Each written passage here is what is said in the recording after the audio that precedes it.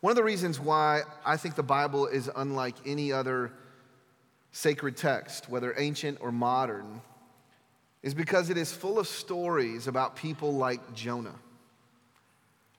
If you were making the Bible up, you probably wouldn't include the story of Jonah in it. And not just because of the fish story, right? There are other sacred texts that have miraculous tales. That's only scandalous to a modern people. No, I think the reason why you wouldn't include it is because Jonah is not a great hero of the faith. Jonah's a rebel. Even when he finally does obey God, what we'll see is that he does it half-heartedly. His motives are really sordid. Jonah really struggles with compassion. This is not the sort of figure that you would expect to find as one of the key figures in your holy book. But you know why Jonah's in here? You know why the story of Jonah is in the Bible? Because the story of Jonah isn't about Jonah.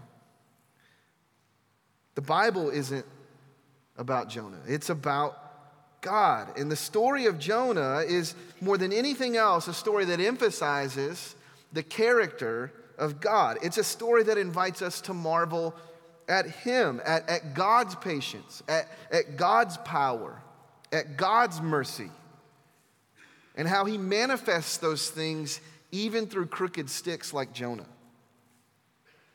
Maybe you're here this morning and you're confused about what to truly believe about God. I mean, let's be honest, there are a lot of competing ideas, even within Christianity, about who God is and what He's like. And perhaps you wonder what God is really like. How can you really know? Well, the claim of Scripture is that what we find in the stories of the Bible reveal to us something of the true and living God. And here in the story of Jonah, what we catch is a glimpse of God's true nature. And what we're going to see this morning is that He's a God of incredible patience and power and remarkable mercy. And we're going to see this in 3 parts. And so I want to frame up this part of the story this morning in 3 parts. We're going to see Jonah's second chance, then Jonah's sermon, and then finally Jonah's scandal. So let's look at these one at a time. Chapter 3 begins with these words. The word of the Lord came to Jonah a second time. I think we probably need to slow down right here and camp out for a little bit, because that is a stunning sentence.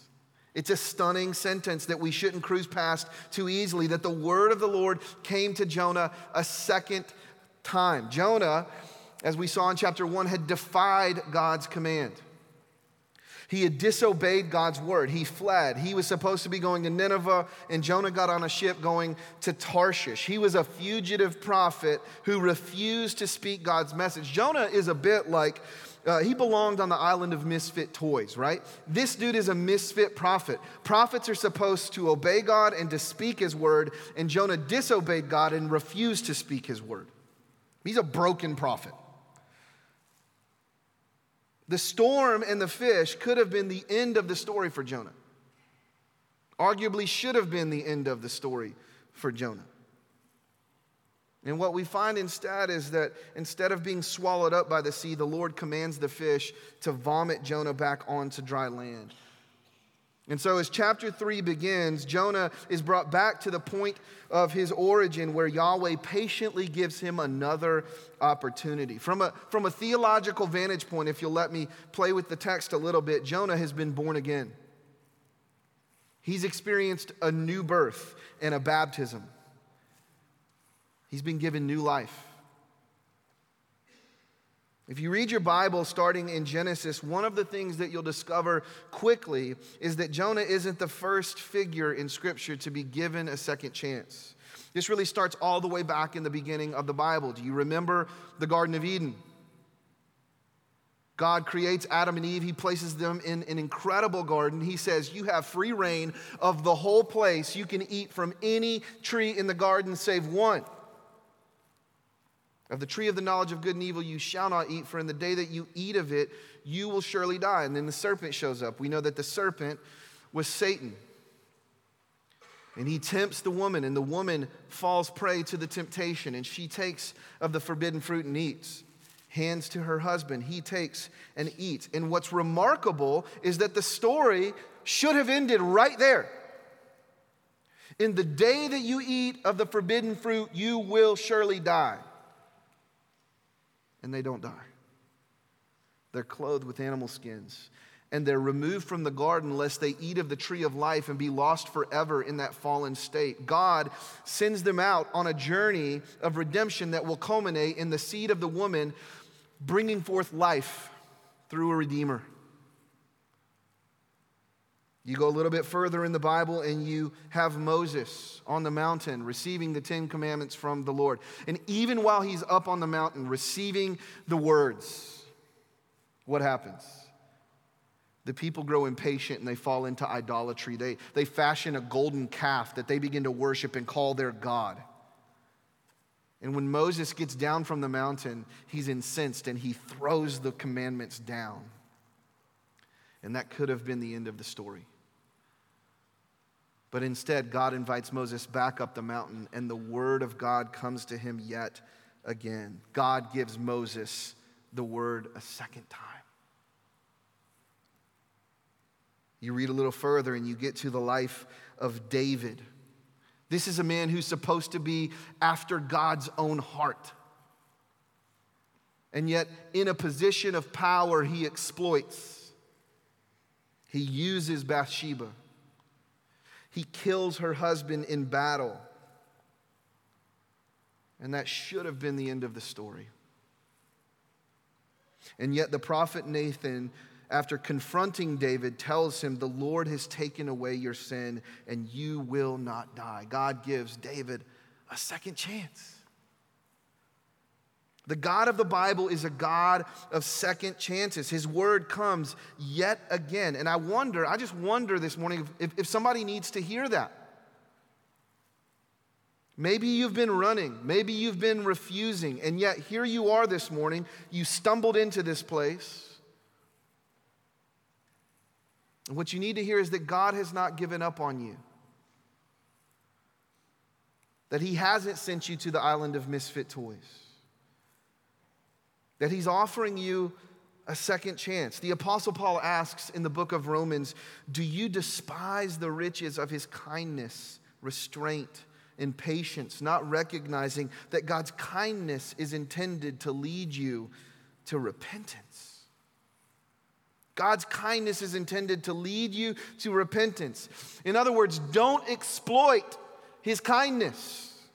Don't take the second chance for granted. If you are running this morning, return to the Lord and receive the mercy of a second chance.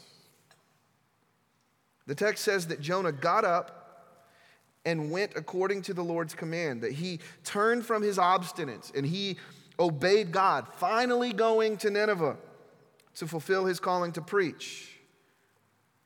This leads us into the second part of the text, which is Jonah's sermon. Verse 3 says, now Nineveh was an extremely great city, a 3-day walk. Jonah set out on the first day of his walk in the city and proclaimed, in 40 days, Nineveh will be demolished.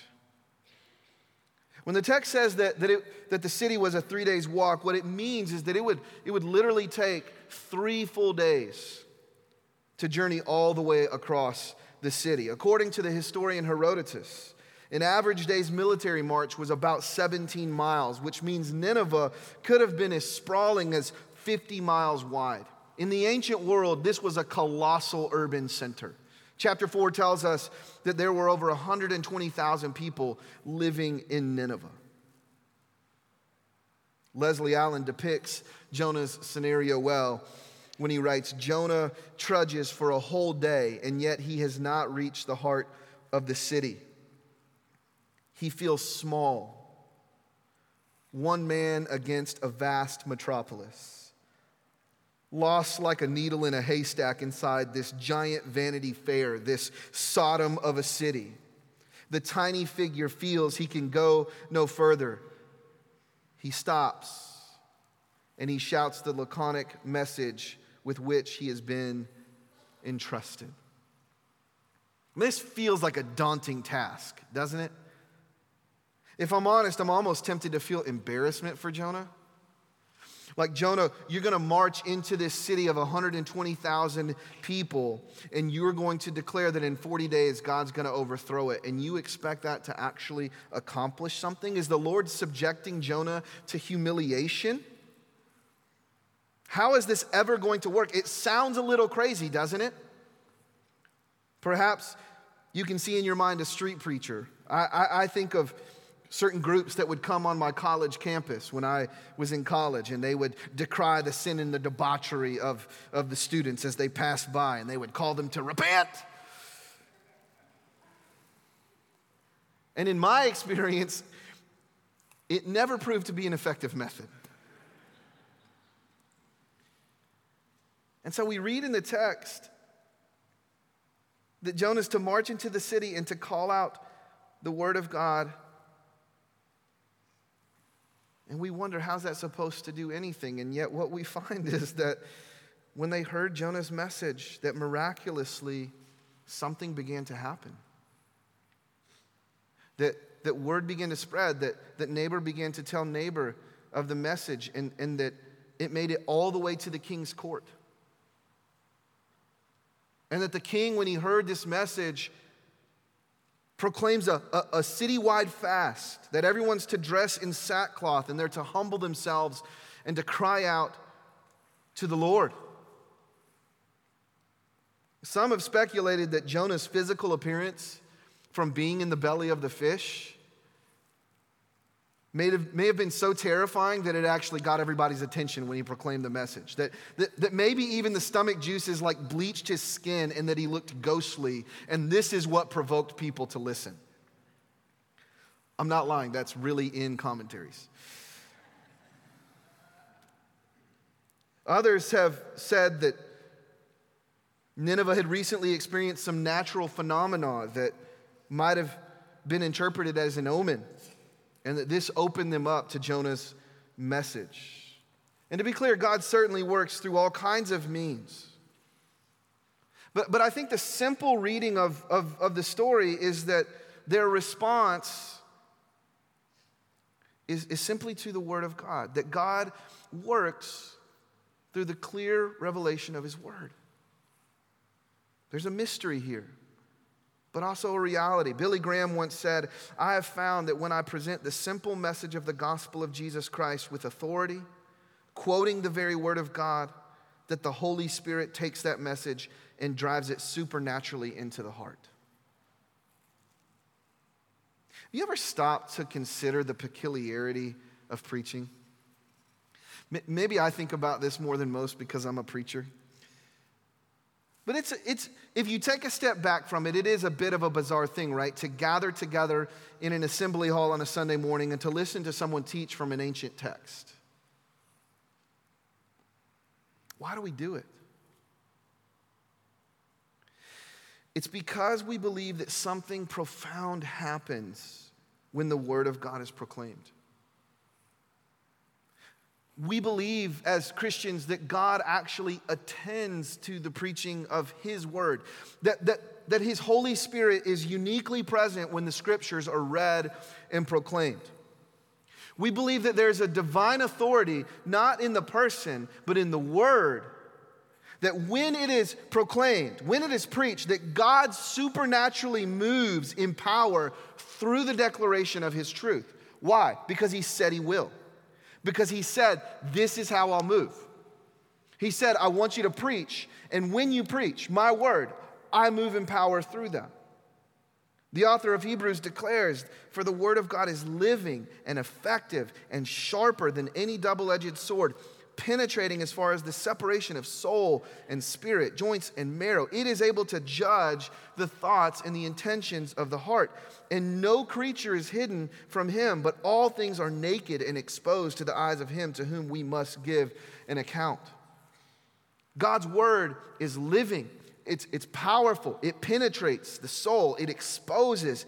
it reroutes and it saves. And so Jonah enters into Nineveh and declares a simple word of warning to the people, and revival breaks out. The Apostle Paul reminds us that in God's wisdom, the world did not know God through wisdom, but that God was pleased to save those who believe through the foolishness of what is preached. In other words, the way that the world will come to know God is not through worldly wisdom. It's not through sophistry or sirens. That God issues his call through the proclamation of the word. Paul goes on and he says, when I came to you, brothers and sisters, announcing the mystery of God to you, that's another word for the gospel, I did not come with brilliance of speech or wisdom. I decided to know nothing among you except Christ and him crucified. I came to you in weakness, in fear, and in much trembling. My speech and my preaching were not with persuasive words of wisdom, but with a demonstration of the Spirit's power, so that your faith might not be based on human wisdom, but on God's power. Paul says, I intentionally didn't come to you with powerful rhetoric. Paul says, I wasn't impressive in appearance.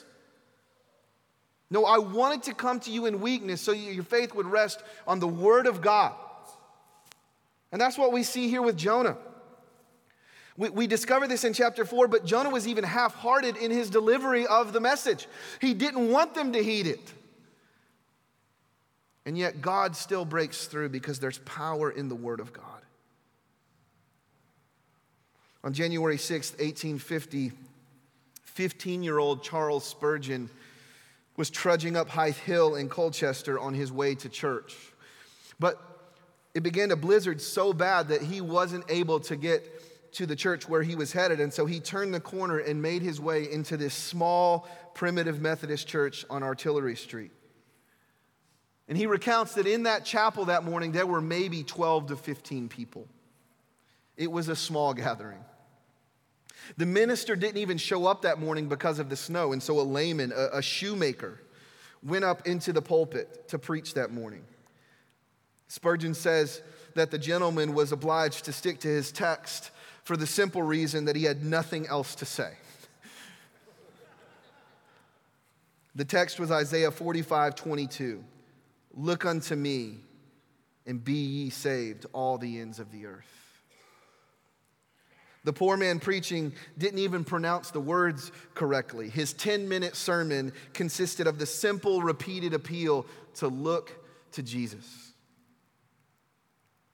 And Spurgeon says that as he came to a close, the man looked directly at him and shouted, "Young man, look to Jesus Christ."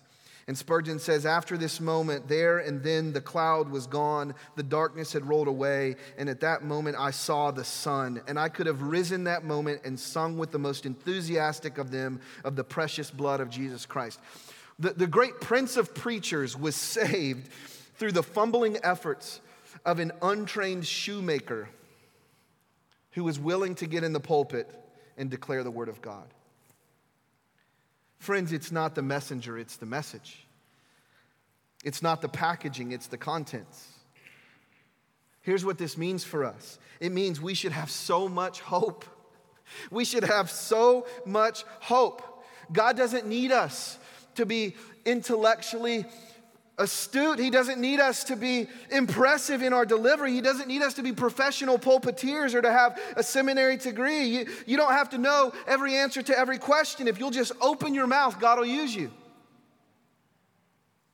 If you'll just go forth with his gospel, he will go with you. There is power in the gospel of Jesus Christ. God has decided in his wisdom that his Spirit will move in power through the preaching of his word. The prophet Isaiah assures us that as the rain and the snow come down from heaven and do not return to it without watering the earth and making it bud and flourish, so that it yields seed for the sower and bread for the eater, so is my word that goes from my mouth, says the Lord. It will not return to me empty, but will accomplish what I desire and achieve the purpose for which I sent it. The word of God is effective. It's powerful. But I can't just help but wonder if we've lost our confidence in it. Do we still believe that God can change hearts, that he can bring revival through his word? Like what we see here in Nineveh. Do we believe that God can do that? I just want to encourage us, brothers and sisters, not to lose hope. That God can yet convict and draw through his word. That if it can happen in Nineveh, it can happen in Wichita. I wonder if there's someone that you love that you perhaps begun to give up on, coming to faith or turning around. I think this word for us this morning helps us to say, don't give up on them. That times of refreshing and renewal are still possible, that there is power in the gospel. For I am not ashamed of the gospel of Jesus Christ, for it is the power of God unto salvation. Let's not lose our faith in the word. Verse 10 says that when God saw the Ninevites' actions, that they had turned from their evil ways, that he relented from the disaster he had threatened them with, and that he did not do it. This is amazing. That God is moved with compassion. Sometimes maybe we read in Scripture these warning passages, these passages of judgment. I used to read the prophets. I'd read Isaiah, and I just go, man, this is a lot. There's a lot of judgment in here. There's a lot of warning in here. And then it dawned on me one day that God warns and he warns and he warns and he warns before he acts in judgment. But that the second someone shows the slightest sign of repentance, he's got a hairpin trigger to show mercy. The Lord is compassionate and gracious. He is slow to anger and abounding in steadfast love. That's what we find here. And one would think that the messenger who got to preach that message of revival would be excited about it. But what we find as chapter 4 begins is that Jonah is anything but. Look at it with me. Verse 1. Jonah was greatly displeased and became furious. He prayed to the Lord, "Please, Lord, isn't this what I said while I was still in my own country? That's why I fled toward Tarshish in the first place. I knew that you were a gracious and compassionate God, slow to anger and abounding in faithful love, and one who relents from sending disaster." Far from excitement about the revival in Nineveh, Jonah is angry about it. How could God show kindness to them? These Ninevites, just to be clear, they were a nasty bunch. I mean, they were barbaric. They were brutal. I want you to listen to how the prophet Nahum later describes this same group of people. Woe to the bloody city, all full of lies and plunder, no end to the prey.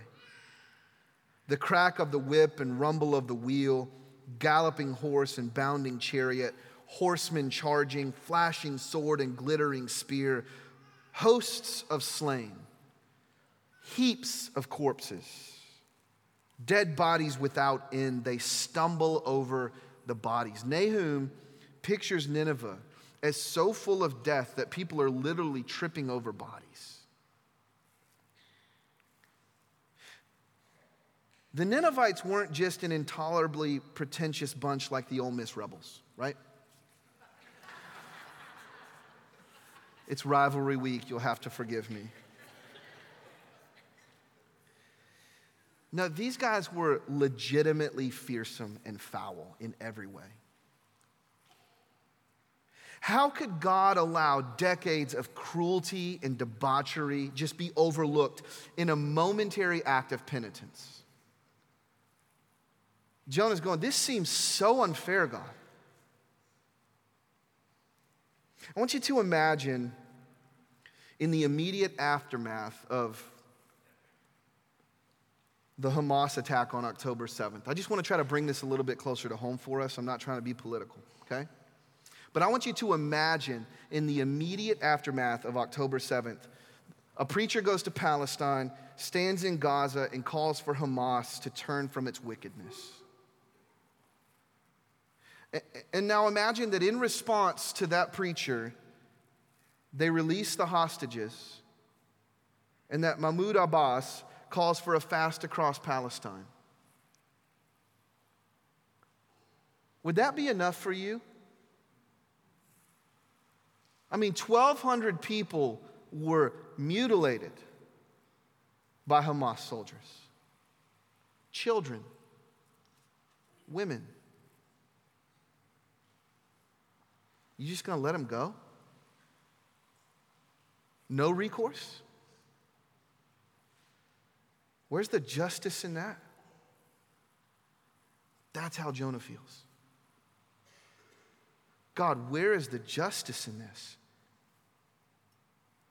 And the truth is, Jonah knew the Lord to be like this. In verse 2, he recites Exodus 34, verse 6. The Lord, compassionate and gracious, slow to anger and abounding in faithful love and truth, maintaining faithful love to 1,000 generations, forgiving iniquity, rebellion, and sin. And then Jonah adds, and one who relents from disaster. That's who you are, God. He's not surprised by God's actions. He's just scandalized by them. How can God simply let them off? How can he just forgive without it costing anything? That's the question. I once found myself in a conversation with a neighbor, and this was essentially his struggle with Christianity. His question was this: how can somebody live their whole life for themselves, being sinful and selfish their whole life, do whatever they want, and then at the very end, if they believe in Jesus, they get heaven just like the person who lived their whole life for God? To him, it didn't seem fair. How can Jesus tell a thief on the cross, somebody who lived his whole life as a criminal, today, truly I tell you, you'll be with me in paradise? How can Jesus just say that? This guy hasn't lived 20 seconds for God. Well, it's because Jesus was on the cross bearing his sin beside him. Church, God doesn't let anybody off the hook. He offers forgiveness at great cost to himself. The wickedness of the Ninevites is not lost on God. He knows full well how evil they are. When he relents from destruction, he's making himself a cosigner on the cash advance, knowing full well they won't pay it. He's putting himself on the line with eyes wide open. God's self-revelation in Exodus 34 goes on to say this: but he will not leave the guilty unpunished, bringing the consequence of the father's iniquity on the children and grandchildren to the third and fourth generation. Translation: not one speck of injustice will go undealt with God. None of it trickles through. He will not leave the guilty unpunished. What Jonah is wrestling with is, God, where's your justice? And when you begin to ask this question, the gospel is perhaps becoming clear to you, because it ought to offend us like this. Mercy is scandalous. The mercy of God is scandalous. When you find yourself asking how, God, how, you're close to the kingdom. For God to relent of his punishment, justice still has to be meted out somehow. Either at a later time or by God bearing the blow himself. But he can't just sweep it under the rug. And the good news for us is that we know how. That in the fullness of time, God sent forth his Son, born of a woman, born under the law, to redeem those under the law. The law condemns us in our injustice. It condemns us in our unrighteousness. And Jesus, enters into this earth as a human being. He's born under the law so that he can bear its weight for us, so that he can suffer its penalty in our place. Jesus came to suffer on the tree so that by faith in him, we get compassion and not justice. The cross, in other words, is where justice and mercy kiss. But to experience this compassion, we have to trust in the Word. We have to heed the Word. We have to believe in the Son. There's this interesting play on words in verse 4 of our text. When Jonah declares in 40 days, Nineveh will be demolished. That word demolish is the verb hapak, and it more literally translates as overturn. There are times when it is used to refer to destruction, but there are other times when it refers to a turning of events.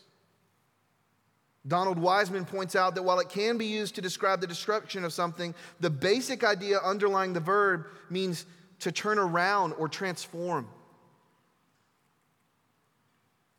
There's a double entendre here. There's a play on words. There's a double meaning. Nineveh will either be turned over, destroyed, or it'll be turned around. Which will it be?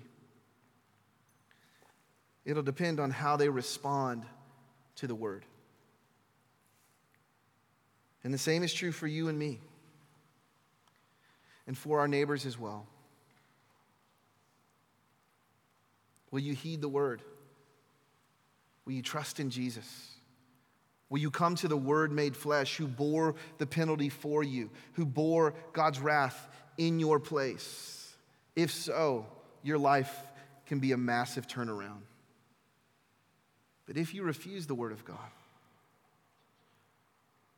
at some point your life's going to get turned over. Take heed. Believe in Jesus. Experience revival. Let's pray together.